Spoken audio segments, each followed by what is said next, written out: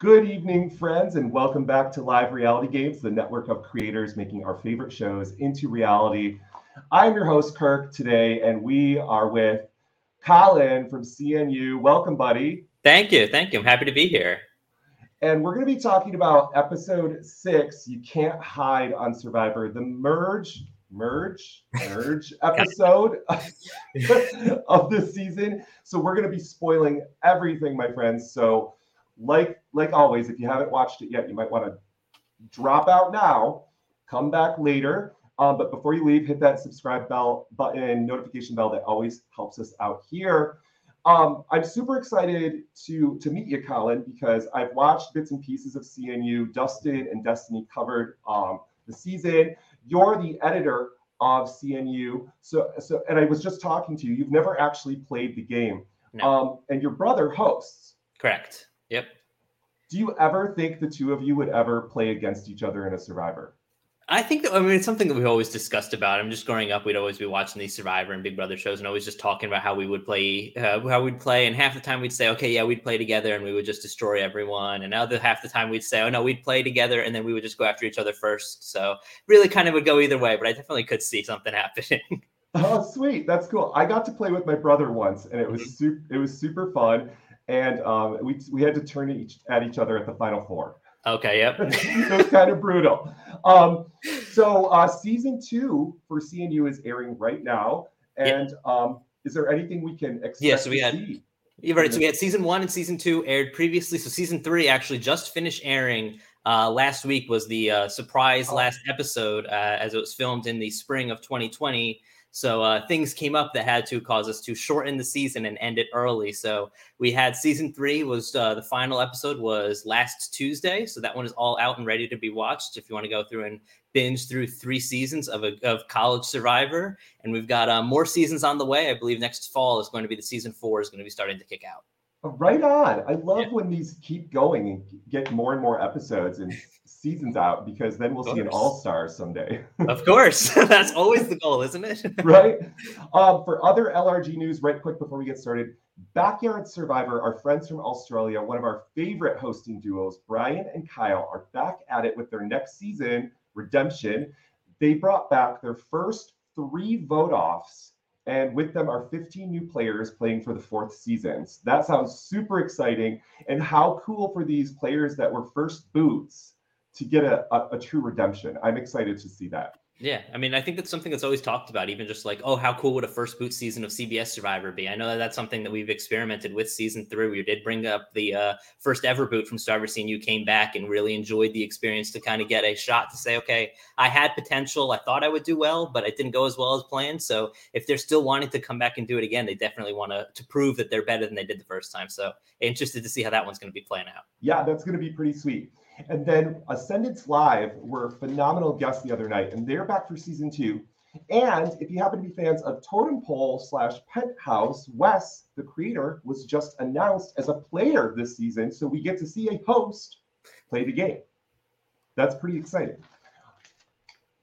So, so let's get into it, Colin. This is your first time here to talk about Survivor, CBS 42. What are your thoughts so far of the season? I've really enjoyed the season. I was a little bit hesitant about last season with all the big changes that had happened. But I've really been enjoying the season. I think that having the familiarity of knowing what twists to expect to come up and not kind of be blindsided by what's going on this week of a brand new one, and also be able to see what is going on with and also being able to see what's going on with understanding, like seeing all these characters and getting a really good understanding of what's going on with these separate characters.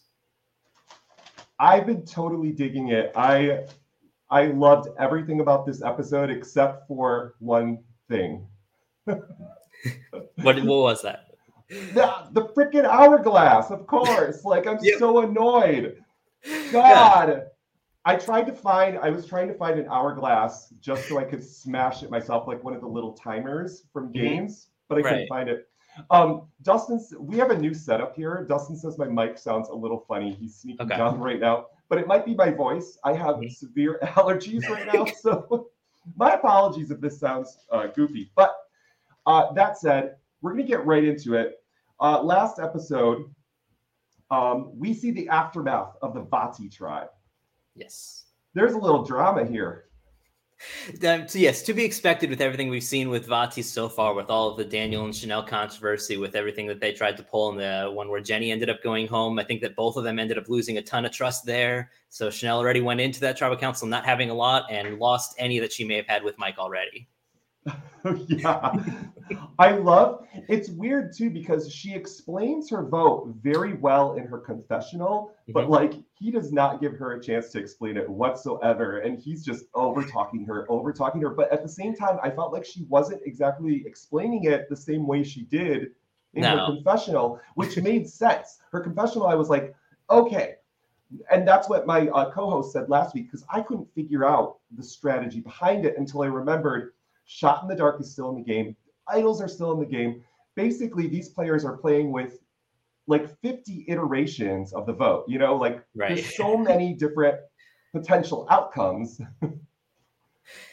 Yeah, and I think from Mike's side, he sees it as, okay, well, we went through the first tribal council. You kind of were a little bit shady there. I didn't love how that went, but then I went against my gut. I kind of trusted you a second time, and then it really happened again. So now it's like, okay, like, oh, fool me once, shame on you. Fool me twice, now shame on me. So I'm not even going to give you the chance to get that third chance.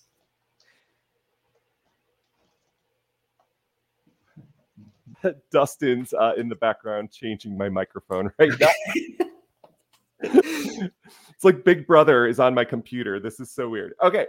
And I love the quote she does. She like does the misquote of Shakespeare. I want to give Chanel some cred for that. That would have made a great title too. It was like, it's all fair in love in Survivor. Right. Close. Close. It's all right. I feel like there were a couple of those, like you were close to the saying. I think at one point Roxroy later in the episode said, it's either the devil you do or the devil you don't. And it's like, well, it's kind of what it's saying, but it's close. It's close enough. Yeah.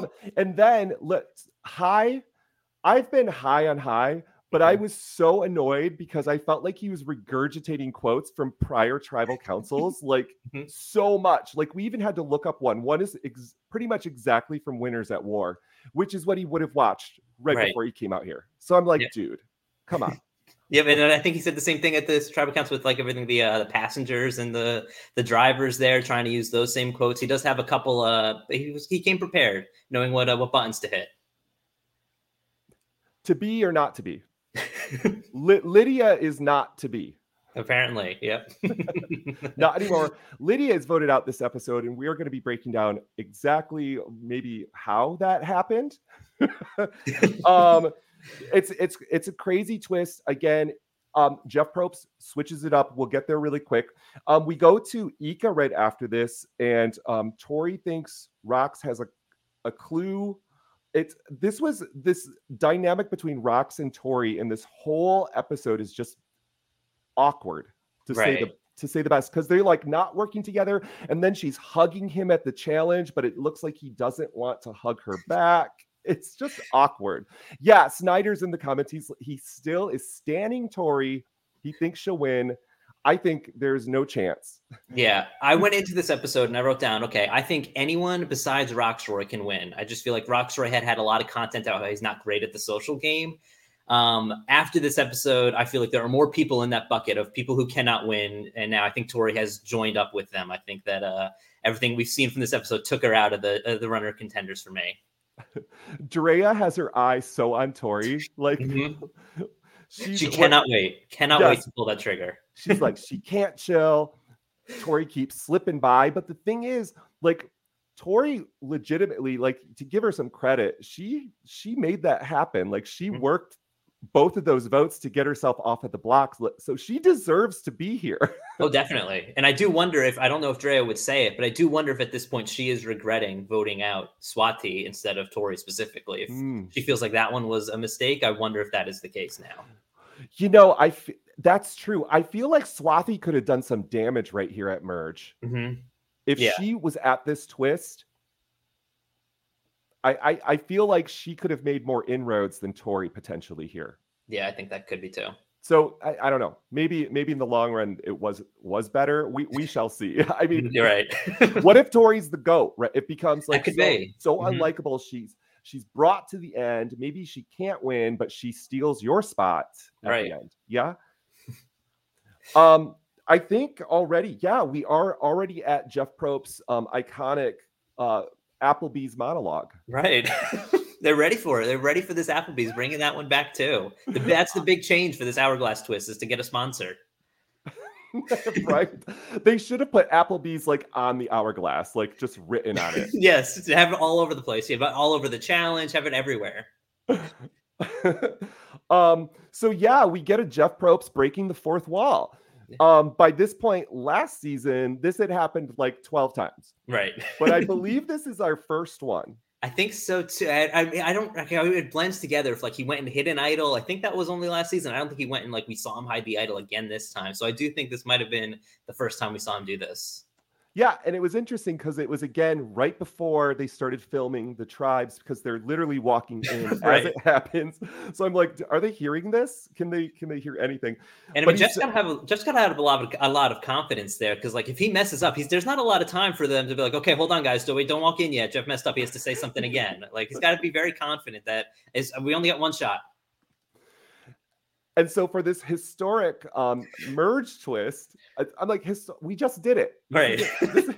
It's historic for the 12 of them, and that's about it. Okay, fair enough. He says it's the same twist with variables. And I still don't freaking get it. I get it, but it was so weird. It was. Like, okay, so what did he say? So they get better? Variable one is it's Applebee's. Applebee's, better food. Yep. Variable 2 was that they're going to know that whoever goes to the Exile Island is going to have some sort of power, where it was a secret when they sent Erica last time. I was so lost when he was explaining Variable 3, but it seems that it's just if someone wanted from the winning tribe to go over to Exile instead, they could do it. So in other words, if they gave, so it almost makes it feel a little bit better for them, right? Because they had the option. Exactly. It's just, this is what I hate. It's the biggest challenge of the season. He keeps hyping it up, and then the challenge is irrelevant again. You want to lose this challenge. I don't care if we're demonetizing this video. Fucking irrelevant. There is no point. And it's the best challenge. It's literally so freaking good. I get so mad at Survivor for such stupid stuff, and this one I'm so mad. It is literally so good. Oh, what did Dustin say? Oh, instead of a rolling ball, it's a giant apple. It's okay, but here's the thing. It's the same. This episode is also the same freaking challenges from 41. Yeah. They think that they worked the first time. Why change it? Why change it? You know, so we don't really have to recap much or break it down if you watch 41, but to break it down, they had to dig a giant ball out of the dirt. Right. It was much easier this season than last. Especially if you had Jonathan on your tribe, yes. Oh my gosh. They barely did anything, and he's just like popped it out like a pimple. He's just like, Bloop, let's go. This is like a workout for him. He does this every day at the gym. Yeah, and then they have to, climb up it, get keys, then climb up these like American Ninja Warrior, like the little hill things. Yeah. Absolutely a Jonathor. Right. But what I really loved was not the I forget the colors of the tribes, not Jonathan's group, but the other group at the end, how hard it was for Drea. Right. She's scraping up her knees. She keeps falling down. And then they had to keep working together to figure out the best way to solve that. That's what I think the whole point of that challenge was. But because they cast Jonathan. Right. It kind of changed the whole thing. Like, I feel like in theory, when they thought of this challenge, they were like, exactly what Mike did in this challenge is what they felt would be the hero is, okay, he's the guy who's always the ladder. He's pulling everyone up. He's coming up with the strategy to say, Romeo, you go last. And like, I feel like that is what they envisioned as the hero for this challenge. But then Jonathan just being able to pretty much barely use the ball, just kind of jump up there on his own without it, really kind of changed the purpose of it. So let's give the people at home a breakdown of the different tribes. So what we had, friends, have a little. So we have Lydia, Tori, Jonathan, and Marianne. playing against Drea, Mike, Romeo, Omer, and Chanel.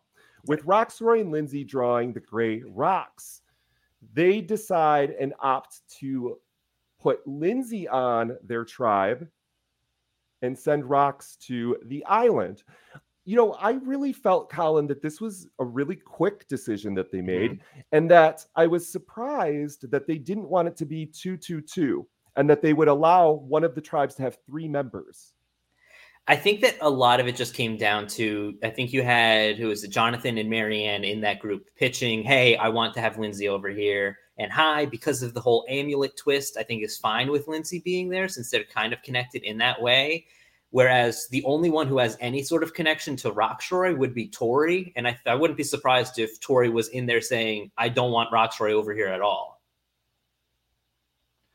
That makes a lot of sense, because maybe this amulet can turn into something. Maybe we can use it to better ourselves. But doesn't it suck? I mean, it's just like the worst power. Right. I think it's, there's a lot. I think that they're trying to incentivize you to be like, ooh, is it worth voting out to get this huge change of like, oh, you originally have the extra vote and it's going to turn into a steal a vote.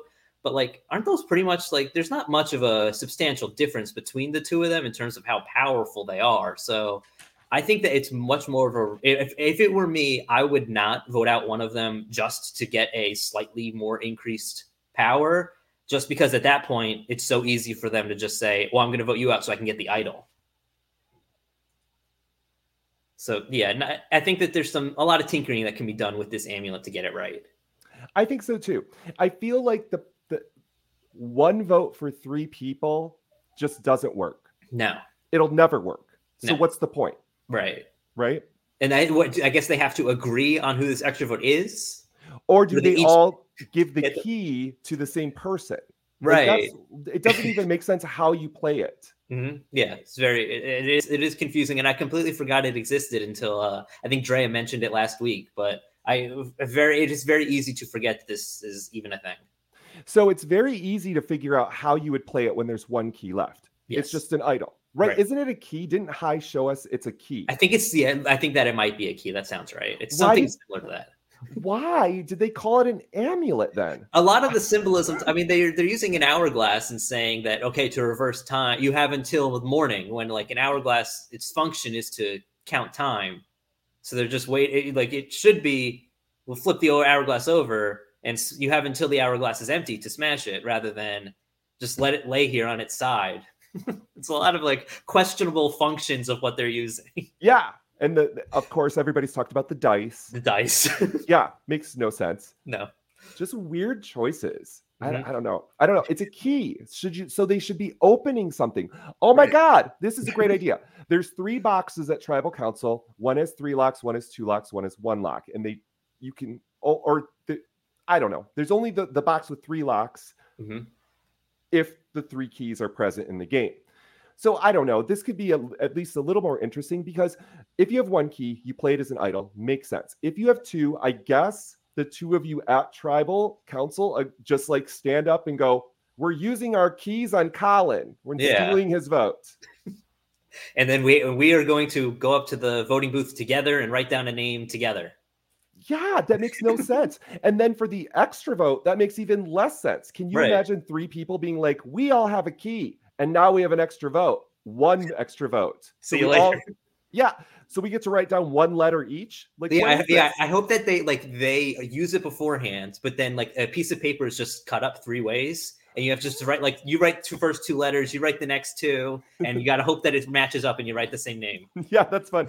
Or they all have to hold on to the pen at the same time. Right. And they can fight to write something down. Right. Yeah, that'd be perfect. Jeff Probst is like trying to read the scribbles. Yeah. I don't know. It's just messy. And that's what I don't like about it. I don't mind the shot in the dark because it comes out cleaner in the gameplay. Mm-hmm. But I just don't see how it functions. And I bet the players are even like, how? Yeah, I feel like there has to be a lot of questions to production of like this. What am I supposed to do? And I think that there's just this added complication. Like if you have it, like, okay, I guess we'll just stick together and just like, this is now an alliance. I don't care what the power is because it really doesn't make a whole lot of sense. So I wonder if that maybe is even the true. I forgot about that twist. Oh God. Get ready. 3 weeks from now, we're gonna be seeing it. Oh no. So does this mean there is no knowledge is power advantage? Because that was found before the merge. Right. Yeah, because that was what Liana and Shan went on to their own. So that would have been like like Chanel and Omer, if they had, that would have been about that time frame, I feel like. So yeah, I do feel like they took that. I wonder if they feel like what happened with Liana and Xander there is kind of best case scenario. That like, I feel like that's what they wanted, so they kind of scrapped it. It's not getting any better.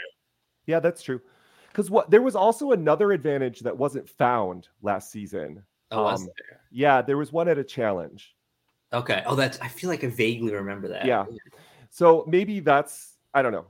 Yeah. Who knows? Maybe that was an amulet clue. I don't know. Here's it, Colin. I looked something up on the voting history of this season. This is kind of interesting. Mm-hmm. Before tonight's episode, how many votes in total, including tied rounds, have been cast? Ooh. Or how many total should have been cast, I guess, is a better term. So it would be what? Quick math, so 17 plus another, so probably about 27, I feel like it would be going into tonight. That should be correct, but because there were multiple ties and resulting votes, the total is 38. Get this. Out of all 38 votes cast, 9 of them were no votes that did not get cast. 24% of the pre-merge vote was not able to vote. What? Yeah.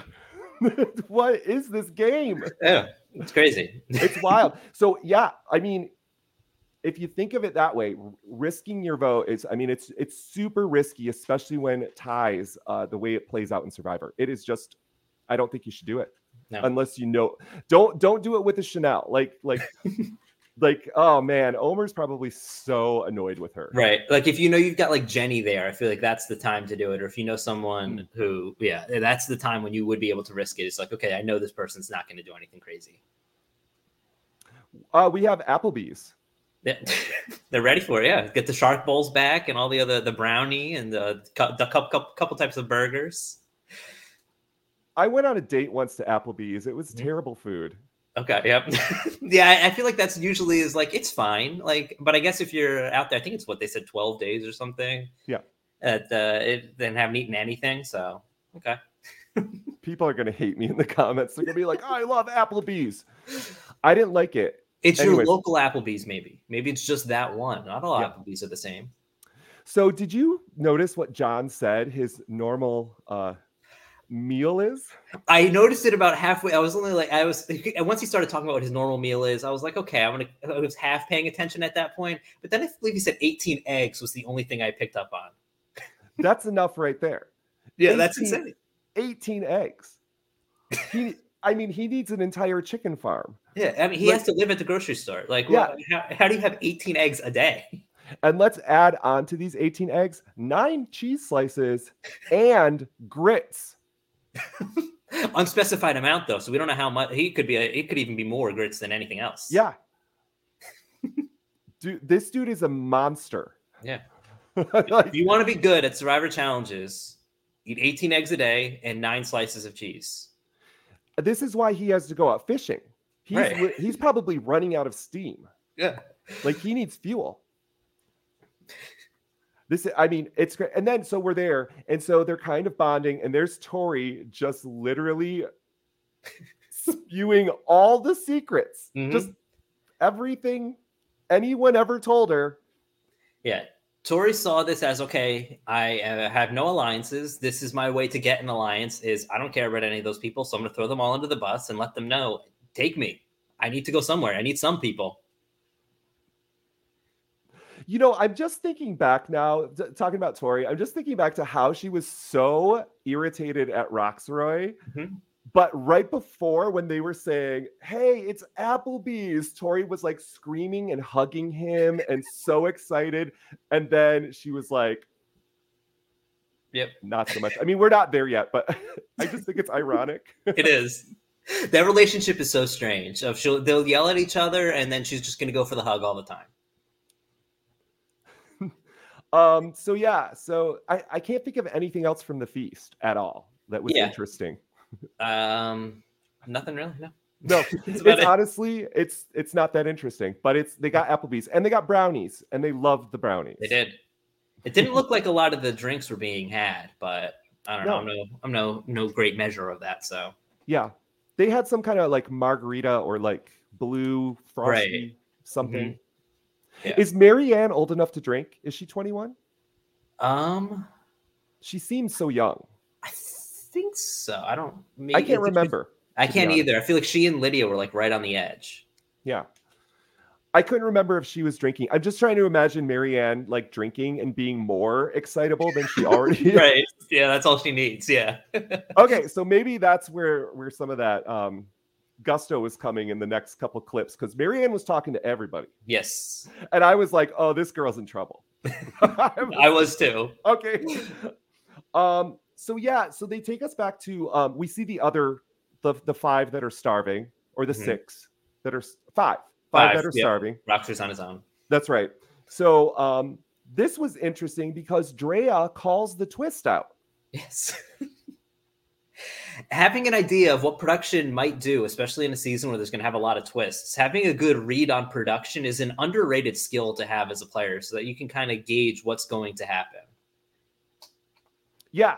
And then it seems like they all just agreed that was the twist, and nobody was really actually surprised, because it seems like all of their conversations after that fact were based on this initial premise that Drea posited. And I'm like, this girl is so smart. She's literally wickedly, her premonitions, she's everything. She's just ticking all the little marks for Survivor. Right. I think that what's interesting is that they kind of used what they added in this season with that second one of letting the second twist to the new merge challenge there, of letting the players know that there's going to be some power, and like double checking, like, are you sure none of you want to do it? I think in production's mind, their intention was, okay, the winning tribe, we're going to let them know that there's some big power thing that might come back to bite them. But they didn't consider that the losing tribe is just going to take that same information and say, well, what could that be? And that's really one of the only main things that there could be. So I think that was a really good read on Drea there, to think, why would he be pushing to say, like, almost say, you should go do this? Drea and Mike at this point start putting out Chanel and Tori's names as targets, and Romeo's just sitting there talking about how he's a skeleton. Yes. Yep. It's like different priorities. I don't understand. I don't totally grasp Romeo's strategy in this episode. I was trying to figure it out. I think I wrote down little person. I mean, he kind of used that word, like little person alliance. Mm-hmm. Okay, bring all the underdogs together, I think was his goal, to take out some of the big challenge threats. But we're not there yet. I'm jumping ahead because his arguments just don't fly, because I don't perceive Tori, who ends up winning immunity, as like one of the bigger people. Right. And I also don't consider like Drea, his likely number one ally, as one of the littler people either. I feel like she's more of a challenge. I would put her in the upper tier of challenge threats in my mind. True. I just feel like modern Survivor, when we get to the individual portion, that brute strength rarely matters anymore. No. Right. Right? Okay. Yeah, I agree. So we're on the same page. So it seems like this game is becoming so counterintuitive, like because you need Jonathan to win everything up into the merge, but then like he's actually probably not going to be a threat in the challenges moving forward after that fact. Right. Very often. Yeah, and I think we'll get to it later, but I think that's very much a point that Lindsay was trying to make at that argument of he seems more threatening than he is right now for this portion of the game.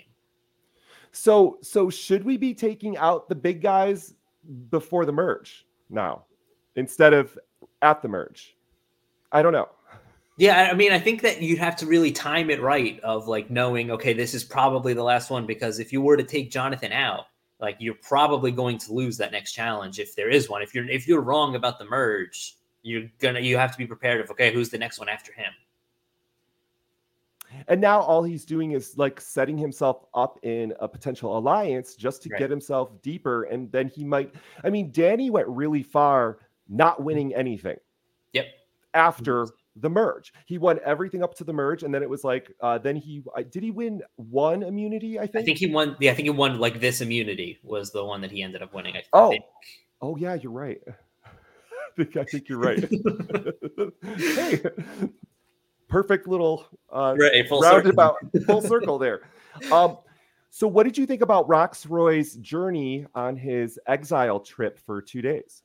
I thought it was interesting. I mean, like Jeff said, I thought the shelter was really nice for a one-person shelter to build it in kind of one day. I guess what Tori said about Roxroy only caring about the shelter really is true, that was a great shelter. But I thought it was an interesting journey and kind of put it in a different perspective of kind of why he's playing a little bit differently than everyone else, it seems. It seems like he's a lot less focused on the social game and a lot more focused on the survival aspect of it. And it was interesting to kind of get that backstory behind it.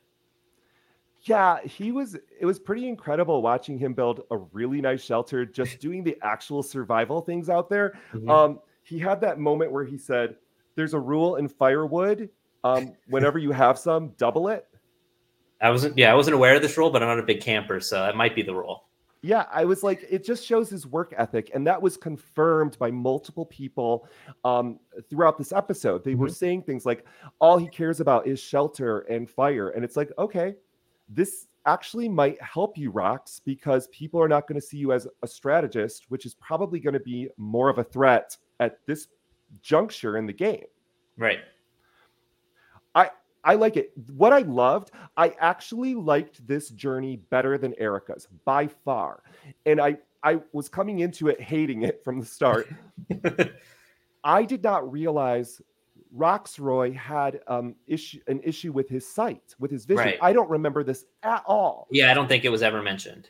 Okay, this was a beautiful setup. I'm glad Survivor didn't give it to us. So Roxroy, in his confessional, we kind of get some more backstory, and he tells us about surgery on both of his eyes, how it's a progressive disease, and the way he words it is just so beautiful. And I wish people, it makes you think, can I live my life like this? But he's enjoying that sunset, right? The metaphor of how beautiful it is. The sun is setting, just like the sun is setting on this game, just like the sun is setting on his health of his eyes. I mean, there was just so much metaphor there. I found it completely beautiful. It's those moments in Survivor that I live for. Right. And I think it was definitely, it was really good. And I think that a lot of it helped by that we already had some like background knowledge, a little bit knowing like, okay, this is what other people perceive Roxroy as. And we had a little bit of understanding of this is what Roxroy is as a character. And then this added a complete wrinkle to it as to kind of explain why he is that way. Whereas to compare it to last season with Erika, I feel like her journey here was that was our introduction to Erika. We very rarely saw her before this. And this was kind of like, okay, this is almost a brand new character to us. So this is like the beginning of her journey, where this is almost the explanation behind what we have already seen from Roxroy. Absolutely. It's almost like dramatic irony. Like we've seen this person and we've seen their actions, but we're now getting, or almost like reverse dramatic irony, because now we're getting the explanation of why they are the way that they are. Definitely. And now I can sympathize with him, but before I couldn't as much. 100%. Yeah. I mean, I went into this saying Roxroy, he just doesn't have any social game. He's the only one who cannot win. I think that everything with that journey there definitely bumps up his chances as a winner candidate. Is there any chance in hell that he doesn't smash the hourglass? No, I never bought it for a second that he was. I mean, the choices were, okay, choice A, you and your two closest allies are safe, and your number one enemy is not safe, or you and all your allies might go home. About a 50% chance one of them is going to go home, and Tori is safe. Like, it doesn't really seem like much of a choice. Is there any way this twist can be fixed? Is there any way that in other words, is there a chance you don't smash it? Is it just based on the shakeup maybe of the tribes? Like, yeah, I think there's a chance. Like, I think that if Drea and Romeo had won that challenge, I think there's a chance Roxroy doesn't smash it.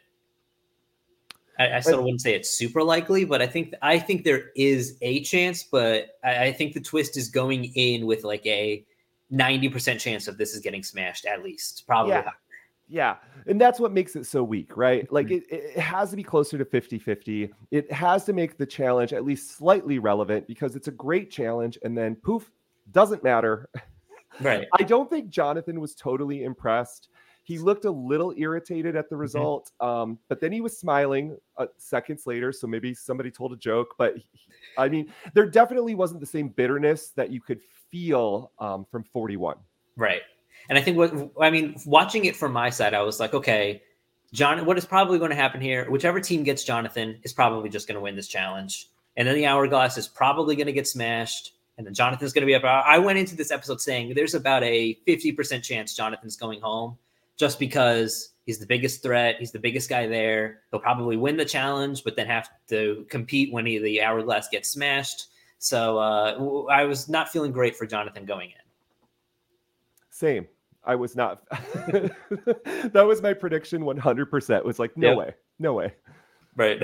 Like this dude is not, it's going to win. He's going to go to tribal. Like it has to be this way. So we get back to camp and the amulets come together. We get to see them have a conversation. And I just feel like Hai is not 100% in. I did not get that feeling from him that they start to make an alliance, but I just felt his vibe felt off during the conversation. Like he even said out loud to them, like maybe the tactic is to vote each other off. And I felt like maybe that's something better left unsaid. Right. I think he's going to approach it as, okay, if I want to work with them, this is the route I'm going to take. But this amulet is not going to stop me from working with whoever I want to work with. If my group comes together and we want to take out Drea in the next vote or two, that's just what we're going to have to do. I'm not going to try and protect her for this amulet. And part of that might just be because of what we discussed earlier of the amulet twist not really being that advantageous. Yeah, it's just awkward. Mm-hmm. So they're stuck in this awkward, like 3-person fake amulet alliance. And right. It's like, it's probably. I feel like each one of them kind of went in like hoping that, I hope one or two of them get voted out before the merge. So it's I don't have to do anything here. I bet it was very easy to lie about that advantage too, because you could show people it and you could say anything you want and your tribe would have no idea. Right. But if any of them had done that, now would be the point where everybody could cross-reference that.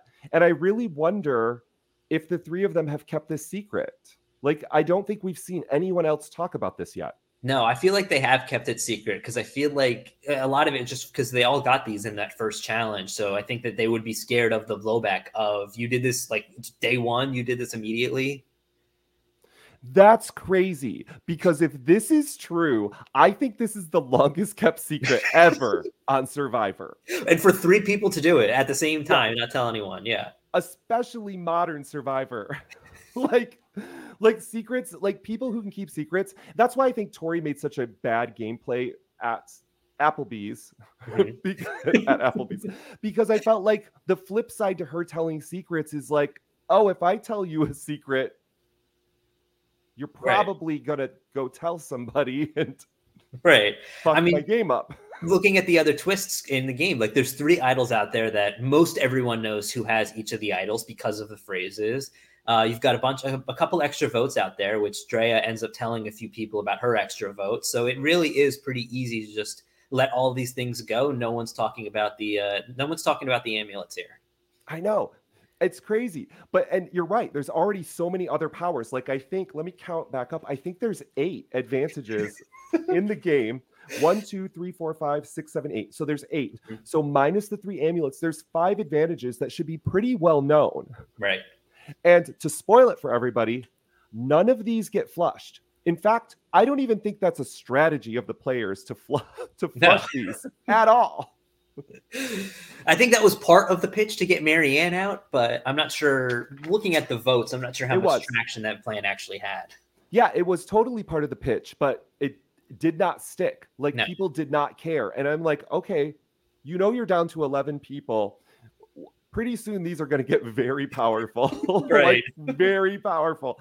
Almost a third of the people there are going to have an idol pretty soon. So and then we see Maryanne talking to everybody. Yes. That was a little messy. I felt like she was just going from maybe that's how you got to play Survivor these days, but she was working everybody. I almost had a brief flashback to Russell Hantz in episode 1 of Samoa, where he's literally going up to every person and having that quick one person, you're with me, you're with me, you're with me. And it's everybody this episode is doing that. In modern Survivor, I don't know how you believe anybody Right. And I think that especially like I think that two people who I noticed especially do that would be Marianne and Mike, who are the two that really stood out to me as kind of going out to connect with everybody. And I think that just their demeanors have come off in a different way. Like Marianne is always very energetic with everything. So I think that it could seem like a lot like, okay, she's doing so much right now and connecting with everyone, but that's probably just the way that she connects, but that might not be the way that everyone else wants to connect. Whereas Mike is very much low key, is just laying down on the beach talking to Jonathan, or is just hanging out with Hai and just talking with him there. And it's just in a much more laid back way of trying to connect with everyone that I found impressive. I'm trying to remember when, who was it? Romeo and Hai had their conversation. I don't think I took notes on it. Was that around here? That sounds about right. Yeah, I think so. Okay. That was another beautiful moment. Yes. That I think the episode kind of harkens back to a couple times after it happened. So both of the men talk about what it's like being gay. But Romeo lives a more closeted, maybe is the best word to use, or he's less comfortable with it. Right. I think is the word, with where he's from, who his family is, just the culture around him. And Hai seems very open about it. And Romeo's admires this about Hai. And I found this to be a really striking, another really beautiful moment on Survivor where they're not talking strategy and they're just being humans. Yeah, I think that this is like a note that the production team and the editors of Survivor took of like after season 40 when they had that break to be able to say, okay, let's take a look and almost like reinvent what we're doing here. And I think they heard the criticism that, okay, there's too many twists, there's too much focus on the twists. We don't get to know these characters at all. Like we know nothing about any of these people in those later 30 seasons. There's so many people we know nothing about that even made it very far in the game. And I think that's something they have made a strong effort to say, okay, we are going to make that shift and make it a much more character-focused show so you have a good understanding of who most of these players are. Yeah, and I'm here for it. I absolutely agree. I love it. And you know what I really loved? I loved a 2-hour episode. Yes. Dude, that was, even if it was, I mean, there was a lot going on, but I felt like they showed us everything. Like we could almost choose, like, is this the right path that's going to happen? Or is this the right path that's going to happen? I felt like, I don't know. I wish we saw more in all the episodes. Right. I mean, I think this was the biggest change from last season, because last season, this was only one episode and we ended with the cliffhanger of, oh, is Erica going to smash the hourglass? Oh, that's right. That's how it is. So I think they said, okay, we can't do that again because that really is not a good cliffhanger. We all know how that's going to go. No, I remember coming on for the episode. I actually have my notes. And now let me go to nobody's. Oh, I was so irritated. There was usually I write pages of notes. I had like front and back for the merge. There was nothing to say. I was like, okay. Like, and my guest who was on, we were like, we don't know what to talk about. She's going to smash it next week. What do you think's going to happen? Yeah, pretty much. It was all speculation. We get a little brief clip of everybody out at the beach, and the audio is terrible, which is weird for Survivor. Did you notice that? It was a little bit off. Yeah, I did notice. Yeah, I guess when I say terrible, it's all hyperbole, but it was off, which is like, that never happens. Yeah. But we saw the brief clip that they chose to show us, and they chose to use a poor audio clip, which I thought, this is striking. But it was between Mike and John. Right. Jonathan. I just call him John because I don't want to write his name down every time. I did the same thing. I have him John everywhere. Yeah. So we see the I guess bigger guys kind of aligning together. Earlier we saw the littler people aligning together, but really theirs was not strategic, where we saw the littler people just talking about strategy, and we see them like coming together on this real, I guess it might be strategy, but talking about how you're perceived, right? More than just about like who's the next vote. Jonathan, yes, Snyder, Jonathan. Again, it was a nice moment.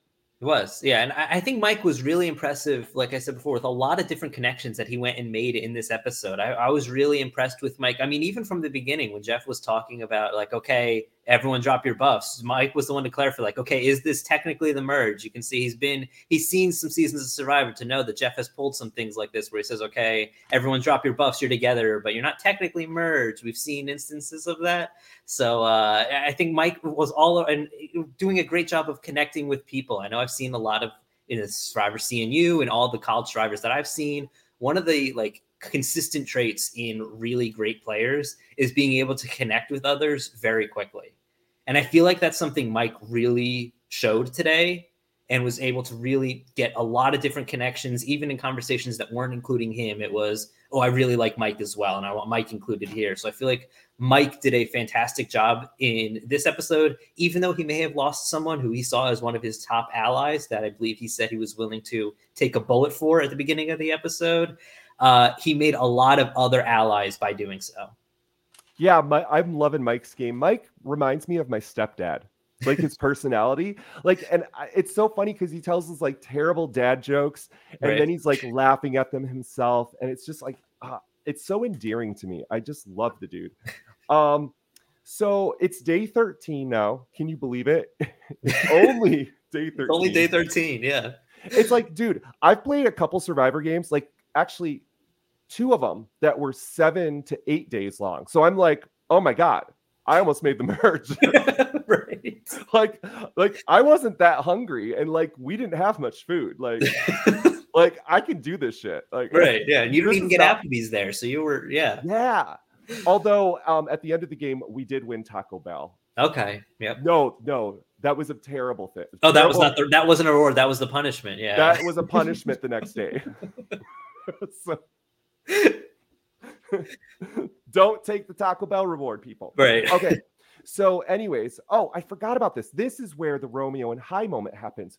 And Romeo gets the quote of the episode, which I was like, okay, is this telling us something? Are the little people going to go further?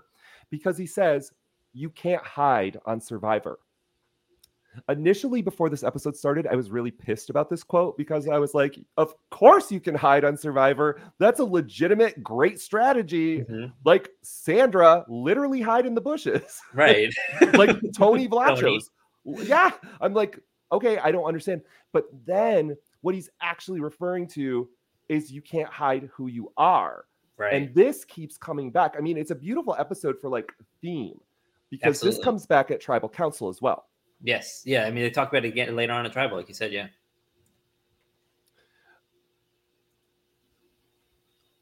I don't know about that. Was Erica a lion? If she called herself a lion, I believe at the end. So, yeah. I don't know if I would have described her gameplay as like a lion now. Didn't we get an animal? Somebody called themselves an animal. Omer called themselves a shark jumping out of the water. That's right. Yep, he did. I feel like there might have been one more, but he's for sure a shark. And when he said that, I was like, yeah, right. but folks, but yeah, but wait, it's so good. It's so good. And I didn't expect it of him at all. Especially coming from a 30-year-old virgin. Right. Not to say anything about virgins. Virgins are cool. But I don't know. I was surprised about that. I haven't met a 30-year-old virgin in a long time, maybe never, actually. That I don't know about. Right. Also, just to out yourself on Survivor that way, that's so beautiful. Yeah. I mean, it's like for his marriage, but it's not just for his marriage. That's his lifestyle, he said. So I was like, wow, okay, cool. I don't even know why I brought that up. I found it fascinating in the episode. Right, yeah. More character story. Like we said, we really are getting to know these characters. Who was he talking to when he said that? Was it Mike? He was talking to Mike, yeah. Again. More connections for Mike. Mike. Again, connecting on a real level, not coming across as threatening. Mm-hmm. And I think Rox is going to have potential coming out of this episode too, especially with the way he was edited. Right. We shall see. We shall see, because we'll also talk about his vote, because I'm not quite sure what happened with his vote there. Oh, I'm actually still confused about who voted who. So. I have written down who voted for who. I have that part. Oh, awesome. Very cool. So this is where Omer also realizes he has no vote, and he's so not happy with Chanel. Yes. And then Chanel even then goes and tells him, like, yeah, Chanel does not bring up that he's not going to have a vote in this tribal council. Like, she's still like, okay, yeah, we're going to work together here, just like we said, right? Like, everything is the same. I was confused by Chanel in this. Like, I don't know where Chanel thinks these numbers are for her, of if she still feels good about Mike and Hai and Lydia, or if she thinks, like, I'm not so sure where Chanel sees herself fitting in. Yeah, right.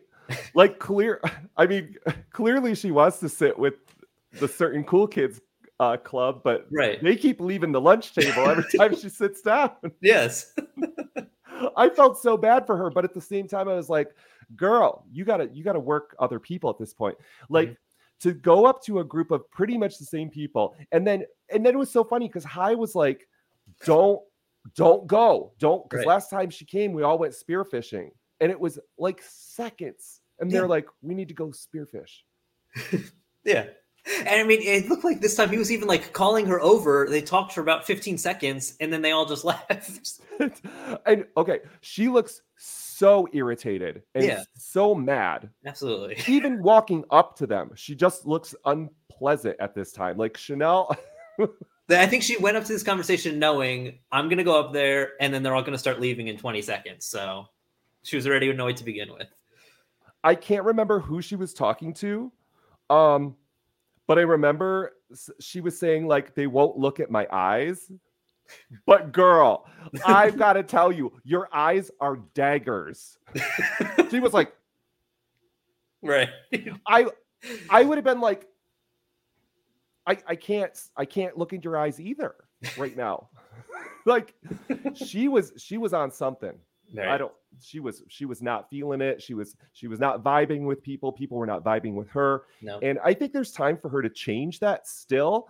Mm-hmm. I mean, we've seen Chanel and Tori just kind of like scraping by, but and what's sad is, like, they're from our community, you know, like Tori's played a live game. Chanel's from orgs. It's like, girls, come on. Yeah, I feel like what the issue is, because I mean, I don't think that Chanel's going to be able to rekindle things with, I mean, like, at this point, just Hai and Mike. I think that's going to be a struggle. I really think that the Omer thing is really going to bite her. I don't know, think she's going to be able to go up with that group. Her only choice is the former, I don't know the tribe names, but the former Blue Tribe of the Drea, Romeo, Roxroy group. But then that would also kind of exclude Tori at that point. So I think that she's really struggling at this point, that she's got real damage control to do one way or the other, whichever way she decides to go. And while she does that, she has to navigate all of these advantages that other people got. Which she has none, yes. Yeah. I mean, to get to the top of this mountain is going to be the hardest journey for Chanel. Yep, definitely. But I feel like if she's sitting there and doesn't look at people with daggers in her eyes, maybe there's a shot. Maybe if she's sitting next to Tori. That has to be, that's a good first step. Yeah. I don't know who else it would be, though, at this point. Yeah. Oh, I love this part. So it's Drea, John, Hai, and Omer. And Drea admits right before Chanel comes up to them to break it up that she has the extra vote. Yes. To kind of like get Omer in on her side. I was like, oh, this is good. This is a good move. I think that we've seen, like, I can't think of many instances where an extra vote was a big thing at tribal council, or like that was the deciding factor. So I think that using an extra vote or even a steal a vote as a way to bring allies in, because I feel like the perception of an extra vote is way more powerful than the power really is. So I think it's a really good way to bring in allies and make them loyal to you. That is a great way to say it, Colin. And if we can all walk away with some knowledge earned from this episode, it is exactly what Colin just said, because in reality, an extra vote is kind of shitty. Mm-hmm. It's a steal a vote's good. Extra vote is not always useful. Right. Usually not. Right. I mean, because usually we're looking at like a 7-2 vote or something like that. It's not usually where it's going to be that close. And even if it is that close, it helps you in this one vote. But then after that, you're kind of really, it's still just scraping you by through one vote. So yeah, I mean, the second you could use an extra vote, I feel like you should, unless it's like you, Colin, where it's like this perceived idea of it maybe being used on somebody else, which is like that old school, like the way Yule played with his idol, or Right. like some other players, where it's like it's for the group.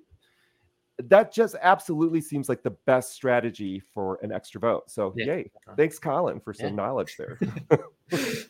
It's a good strat. If I ever get an extra vote in a game, that's how I'm going to use it. Perfect. There you go. I'm going to be like, it's for you, and you. Now, if it doesn't go well, this is just advice. But if it goes well, this was a great tip of mine. So my favorite part of this whole moment is not even this part of Drea, because I just love Drea to death. But it's when Chanel comes up and then they decide to go spearfishing. Chanel turns around and walks away with two of them. And they said they're going spearfishing. Drea literally sits her ass back down on the beach. She moves 4 feet. Dude, she gives no shits. Yeah. She does not care. She's just like, okay, I'm not going to even, it's a lie. She just sits down. Like, do I look like I'm not going spearfishing? Like, Jonathan's right here. I'm not the spearfisher. Why would I do this? Yeah. She's just like, no interest in talking to you, Chanel.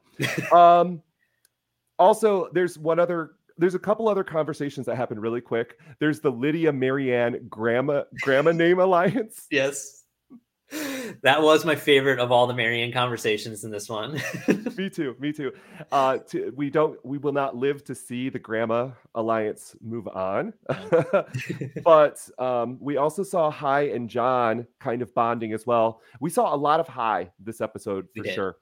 But their conversation was all about love. They love everybody. Did you notice that? They were like, I love Rockstar. I love this person. I did not. They just loved everybody. I was like, okay.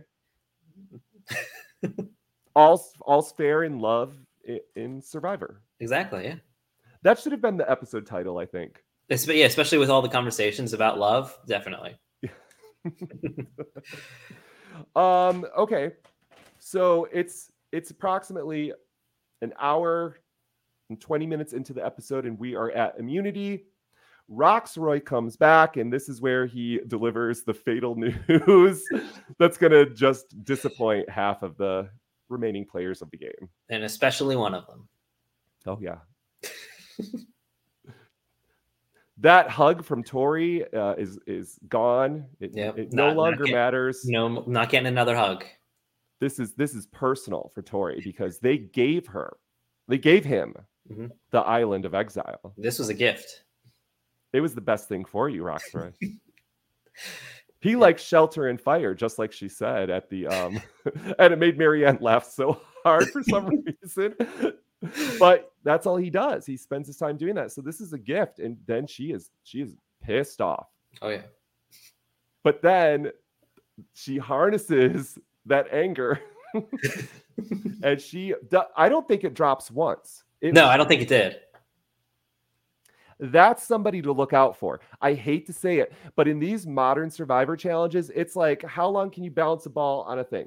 How long can you hold a wobbly platform up? How can you use your feet to put a block on something? Like it's I don't know. I feel like people that are good at staying steady are your biggest threats in modern Survivor immunity challenges or individual.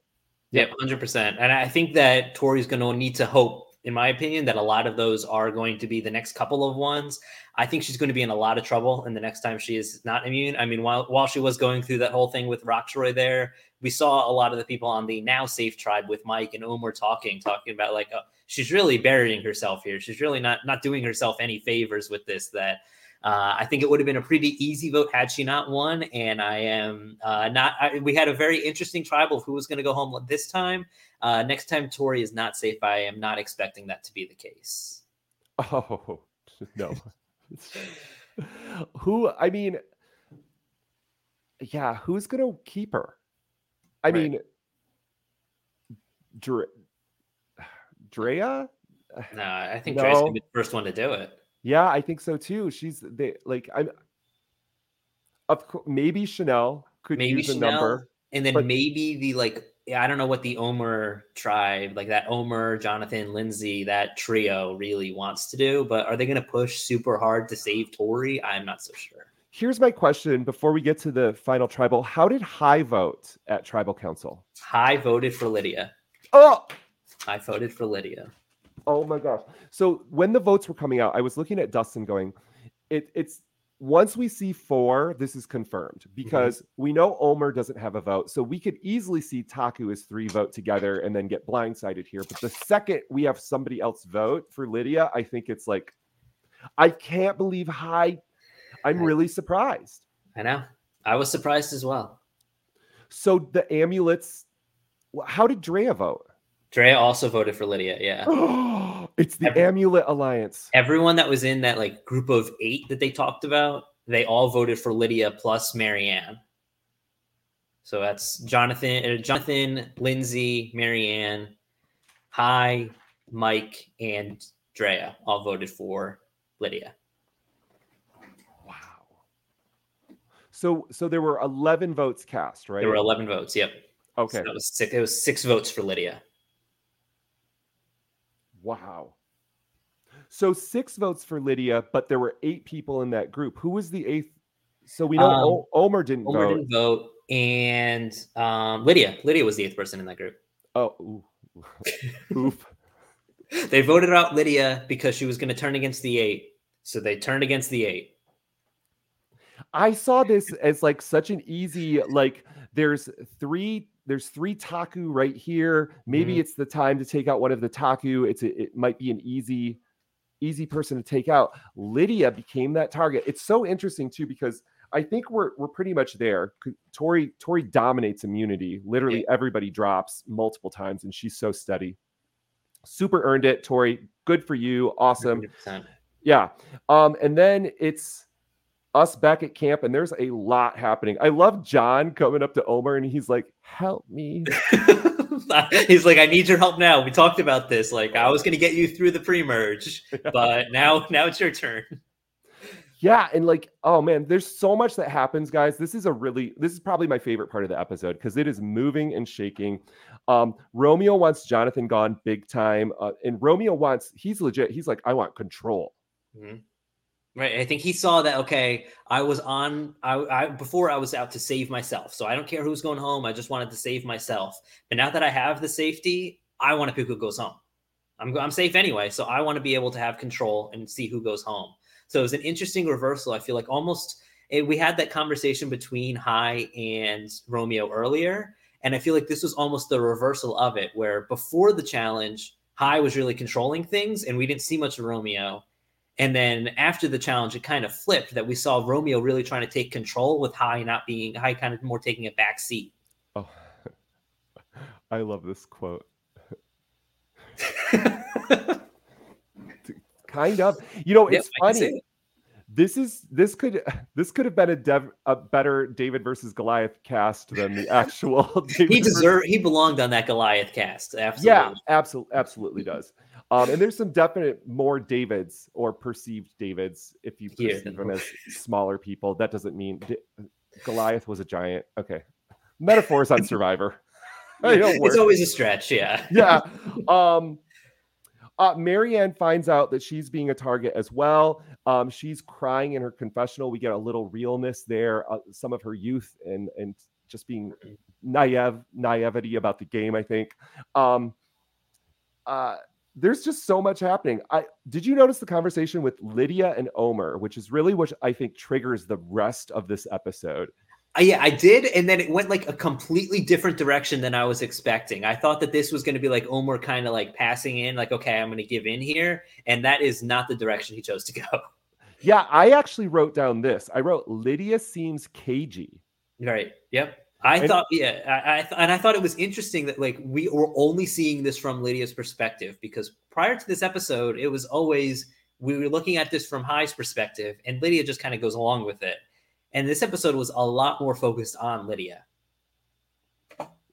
And at this moment, Omer just dominates like the confessional.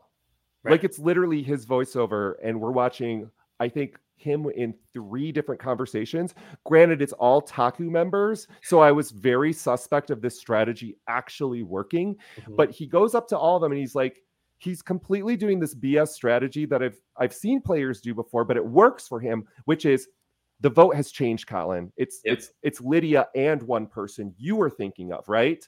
But not one of the people you were thinking of prior to this. But that is not the case. Omar has not made this happen yet, but he's positing, like, I mean, I felt like it was coming across like super true. Right. Yeah, he if you're confident enough, they're just going to believe it. That's just the way it works.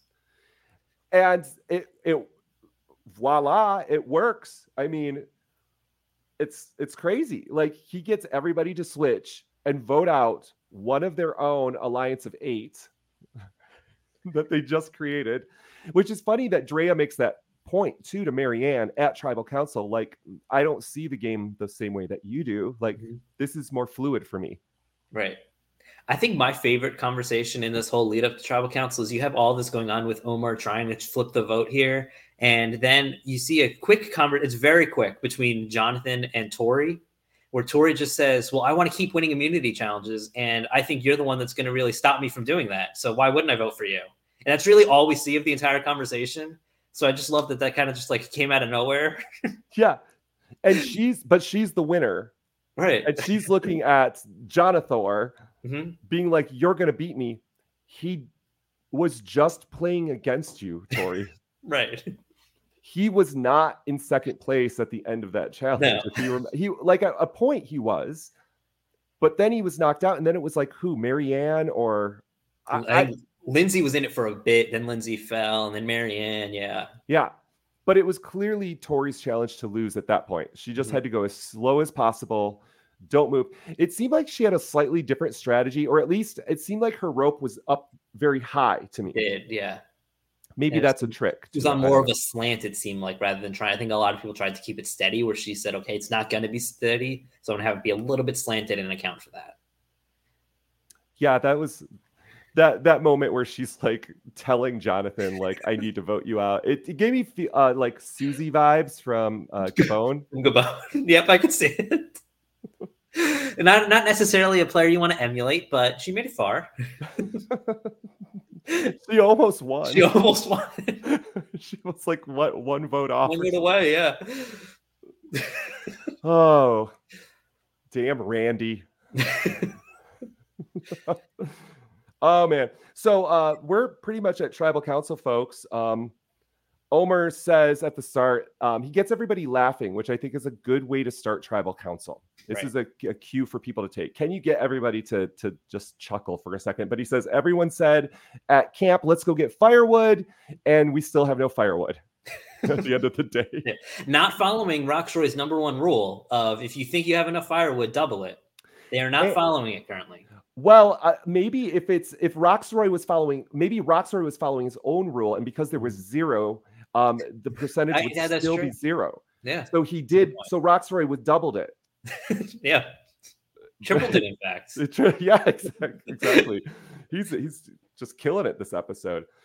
This is the part of the I actually got a little bit annoyed with Hai, because he kept I felt like regurgitating Tribal Council quotes. I know that we've been through 5,000 Tribal Councils in the history of Survivor, and there's only so many ways you can say the grass is always greener on the other side of the my back is against the wall. I threw him under the bus. I get it, folks. But he said, so he pulled out the drivers and passengers thing. We just heard that in Survivor Winners at War. It was literally are you the passenger or are you the pilot? Right. It's not even, I don't know. It's totally for Jeff. It's totally for Jeff. He knows what Jeff wants to hear. Yeah. And he definitely was giving him the quotes that he needed. Right. Yeah. And I think Hai knew going in that this is going to be a big Tribal Council for me, considering what name I'm about to put down. There was a lot of talk about people being fearful and inauthentic. And I kept trying to figure out, who are they referring to here? Are they referring to themselves, or are they particularly targeting a person? And I kept going back to the Romeo moment. I don't know. That's the only thing I could really connect to. Yeah, I don't know who, if there was anyone in particular. I wonder if they were just coming up with an excuse to say okay, well, this is why we want to vote someone out. It's not because we don't trust them. It's for whatever reason. Because I don't think that is Lydia. In other words, she seems like she knows who she is. Mm-hmm. I mean, I don't think I would have described anyone in there as fearful or inauthentic based off of what we've seen. True. Yeah. We had the Beetle come visit. Who was it? Mike Roxroy. Roxroy. It scared Marianne, and then it just landed on Roxroy, and he seemed to not really care if it was there or not. But other than that, I mean, it seemed like a pretty straightforward tribal. I mean, we don't get any advantages played. We don't get any idols played, which is surprising. There's so many extra votes. Omer finally has a vote now. Yes, he's back. He's back in the game. Yeah. He controlled this vote without having one of his own. Who do you think would have been voted out given Roxroy doesn't smash the hourglass? Let's go back to the... Yep. So Roxroy does not smash the hourglass. Do you think it's Chanel? I think Chanel. I think Chanel's in a lot of trouble. Yeah. Unless she wins that challenge. I think it would have been Chanel here. Yeah, I think so too. So it's tough to say if Tori and Chanel can even get themselves out of this. Right. I think that one of them might be able to. I will be very surprised if one of them is not voted out next episode, and then whoever is left might be able to make a run at this and kind of be that GOAT that we were talking about. But I'm not expecting both of them to be around much longer. That's true. One of them is a lot less threatening in the sense of like you could just pick up one vote, and what is just one vote to makes a bigger difference in this game. But yeah, it's I could see that too. I could see one of them being taken a lot further after another one is potentially gone. For a second, I was thinking Omer. But you're right. With everybody getting to vote, he definitely would have been. His game seemed to be on at this point of the game. Like he accelerated his game. He's in the driver's seat, not the passenger seat. I think Hai thought he was. It's a weird quote from Hai, because is Hai a passenger or a driver in this situation? I think in this situation, I mean, I don't think there's any way with Lydia going home that Hai is the driver. Yeah. I think for this vote, he is the passenger. But he voted for it. So, Colin, do you want to break down how the votes went down at Tribal? Absolutely. So we've got the votes for Lydia were Hai, Jonathan, Marianne. Are you able to move them around? Oh, nice. I can, yeah. Yep. Hai, Jonathan, Marianne. We can keep Drea there. Okay. Lindsay and Mike. Then the votes for Jonathan were the two we keep talking about. Tori and Chanel voted for Jonathan. The two votes for Marianne were Romeo and Lydia. And then Roxroy was the sole Lindsay vote that I don't really know where that one came from. That's so weird. I feel like this has now been multiple times where Roxroy is just completely out on this vote. That happened with Swati. That happened this time around. I don't know if they just like forget to get with him and tell him what's about to happen, or if what's happening here. I have no idea where this Lindsay vote. I'm guessing that this Lindsay vote was some sort of planned vote split, but I don't know. I feel like the votes would have been split between Jonathan and Marianne. I don't know why we need a third person. Yeah, it seems like, but I guess people might be very concerned of all these powers. I mean, everybody has a shot in the dark still in the game, right? Yes. Yeah. So maybe they're concerned of that. I mean, the shot in the dark is actually only scary if 6 people want to use it one round. Also, has anybody asked this question yet? What if 7 people want to use it? Is it always 1 in 6? I think it's always 1 in 6. I feel like, I don't know. That's never been clarified, but I feel like it's just always 1 in 6. Okay, so they just refill it. So if I would guess so. The first person goes up to vote, they use their thing, then they just put in.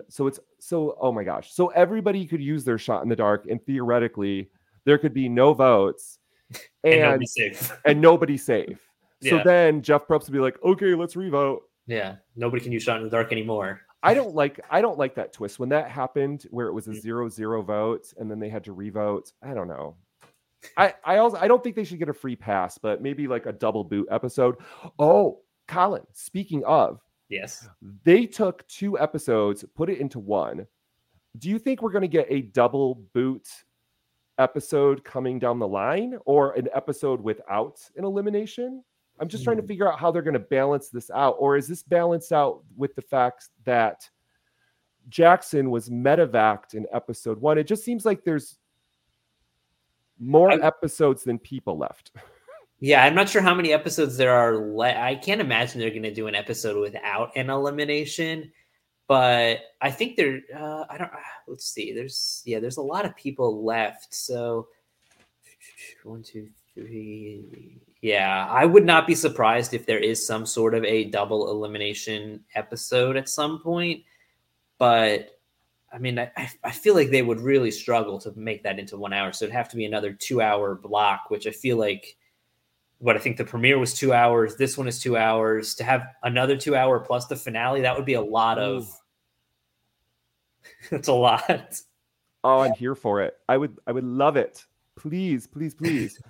I just felt like this episode, I don't remember if I said it here or before the podcast started, but I loved being able to really see all of the different choices and different paths. And so many times they try to hide it from us, but we literally saw Omar save Jonathan, save Marianne, and get Lydia out of this game and get Lydia's number 1 ally to vote her out. I mean, I think that is substantially amazing gameplay. It is, absolutely. I mean, I think everyone should now be very concerned about the Taku 3/4. The fact that Jonathan is as big of a threat as he is, and he has 2 allies in Omar and Lindsay who are willing to stand up and try and get people on his side as much as they did, where I think that Lindsay did a little bit that we saw, and then Omar did a lot of the brunt work afterwards. To be able to go up and stand, that he's got this great physical game that I still think that if there's some of these challenges that are just standing there and holding on to something, I think he's a definite threat to win that unless there is some sort of puzzle, I do think that he is one of the top contenders to win just about any challenge. Plus, he's got this great social game of people who Omar seems to have good strategy, really was able to connect with people. I feel like prior to this episode, I've been very high on Lindsay as a player. I think she's done a really good job in connecting a lot with the people over there. I feel like she's almost been like the centerpiece of that Taku tribe. That's a really powerful trio. Plus, Marianne is a good player in her own right and has 2 advantages of her own.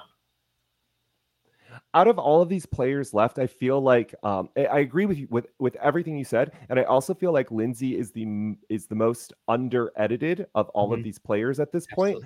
And that was showed to be a great thing for Erica. Yeah, definitely. So I that's the vibe I keep getting is they keep hiding her, and we literally saw the 3 people with the stupid amulet power stick together this round. I mean, could that go on for a couple more rounds potentially? I mean, I think we said that High was questionable going in. It was more of like, well, if it's convenient for me, I will. He just lost Lydia here. He's really looking at like, okay, Mike is my ally. I'm really not having anyone else I feel super great about. I think I would not be surprised if High starts to lean very heavily on Drea and Lindsay in this Amulet Alliance. I can't wait to see what happens. I'm going to update our peeps at home with the Live Reality Games draft. Brody is in first place with 22 points. I don't think anybody's going to catch up to him, but I don't know. He has Tori, and she just keeps squeaking by. Like, we thought she was going to be gone forever ago. We thought she was going to get a Beware advantage. I mean, all of our expectations have been wrong. And then Jillian, from another reference to Gabon, is at 21 points. Way to go, Jillian. That's awesome. Also, just a shout out for her. Reality Rally is coming up in a few weeks. That's one of the biggest charities that does LRG type events. You can meet a ton of live reality show celebrities there, and you get to play the Amazing Race or their version of Amazing Race with a celebrity on your team, which is so cool for the super fans. So who do you think's who do you think is going to be the winner, Colin? Who is like, or who's your top few picks? I'm going to stick with Lindsay as one of my top ones there. Mike really impressed me, so I'm going to throw Mike into the mix here, and I'm gonna make it as a 3 of. I'm really questioning high after this one, so I'm going to put Drea in there. So I'll go with Drea, Mike, and Lindsay. I think that gives me one of each of the tribes as well. So that nice balance there. So Drea, Mike, and Lindsay are my top 3. Excellent. I would definitely give you Drea as well. She's one of my top picks. I actually would have picked her on this draft, but when we had the option to do a second pick where we could pick another name, we all decided we didn't want to like triple up. I don't know why we were allowed to. So I should have picked Drea, but I didn't. I'm still kicking myself for that, but yeah, I would put Drea up there for sure. I love Omar's gameplay this episode, but I think it's going to put too much of a target on him potentially because it was way out there in the open. High as well. He just lost a number. Not Tori, not Romeo, not Chanel. I don't know. Rox and Mike. Rox really changed tonight for me. And Mike, I just love. So I'm going to put Mike up there as well. I don't know if you can let somebody as nice as Mike get to Final Four. I mean, that's scary. Jonathan has so much potential. I still feel like he's going to be taken out at some point. Great. And I would say either Marianne or Lindsay. I think one of them is going to get deep. Yep.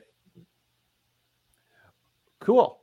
Do you think we missed anything? What any other big things from the episode? I don't think so. Well, I mean, I think we both have been pretty staunch on our opinion that either Tori or Chanel is probably going to be the boot next week. So I think that would be the only other big discussion would be what's going to happen next time. It's got to be. I can't think of many other scenarios unless it turns into, like we said, we're worried of Taku. Yep, Taku would be the only with either take a shot at Jonathan or something gets caught up with Omer there. I think even if it is there, I don't think that Lindsay or Marianne would be the votes there. I think it'd be one of the two guys that would be. I think so too. I agree with you. The only way Lindsay becomes a target is if they get the bounty on her head for the amulet becomes too tempting at this point to maybe take one out because Steal a Vote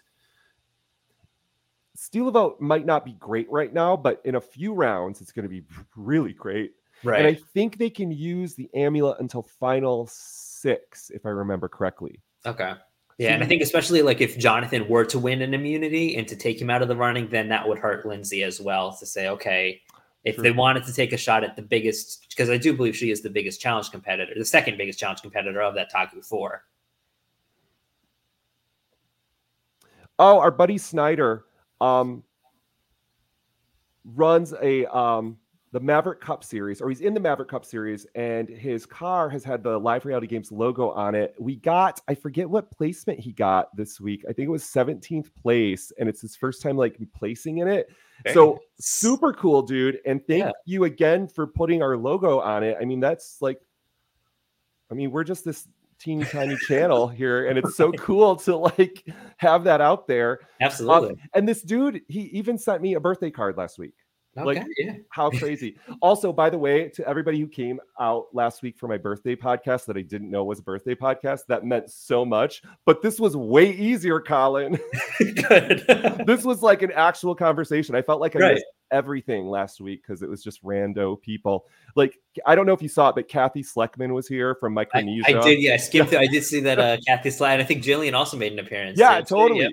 And then I completely spoiled the episode. I told Jillian like the end result and then felt like an asshole. And then Kathy is here like having drinks and like course. I'm just wanting to like listen to stories about Micronesia and party with her and not talk at all about the recap. So nobody ever gets to hear from Kathy either. So I felt like we really got like that was a good one. Yeah. It was a breakthrough moment. It was like, yeah, she's on a podcast, people.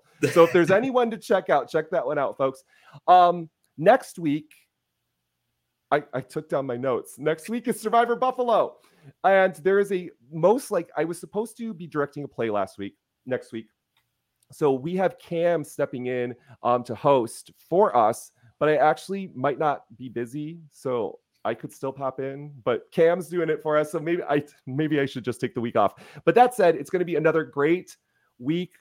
Colin, thank you so much for joining us. It was a blast to hang out with you. This was great. Thank you for having me. Absolutely. And Till next time, folks. We'll see you soon.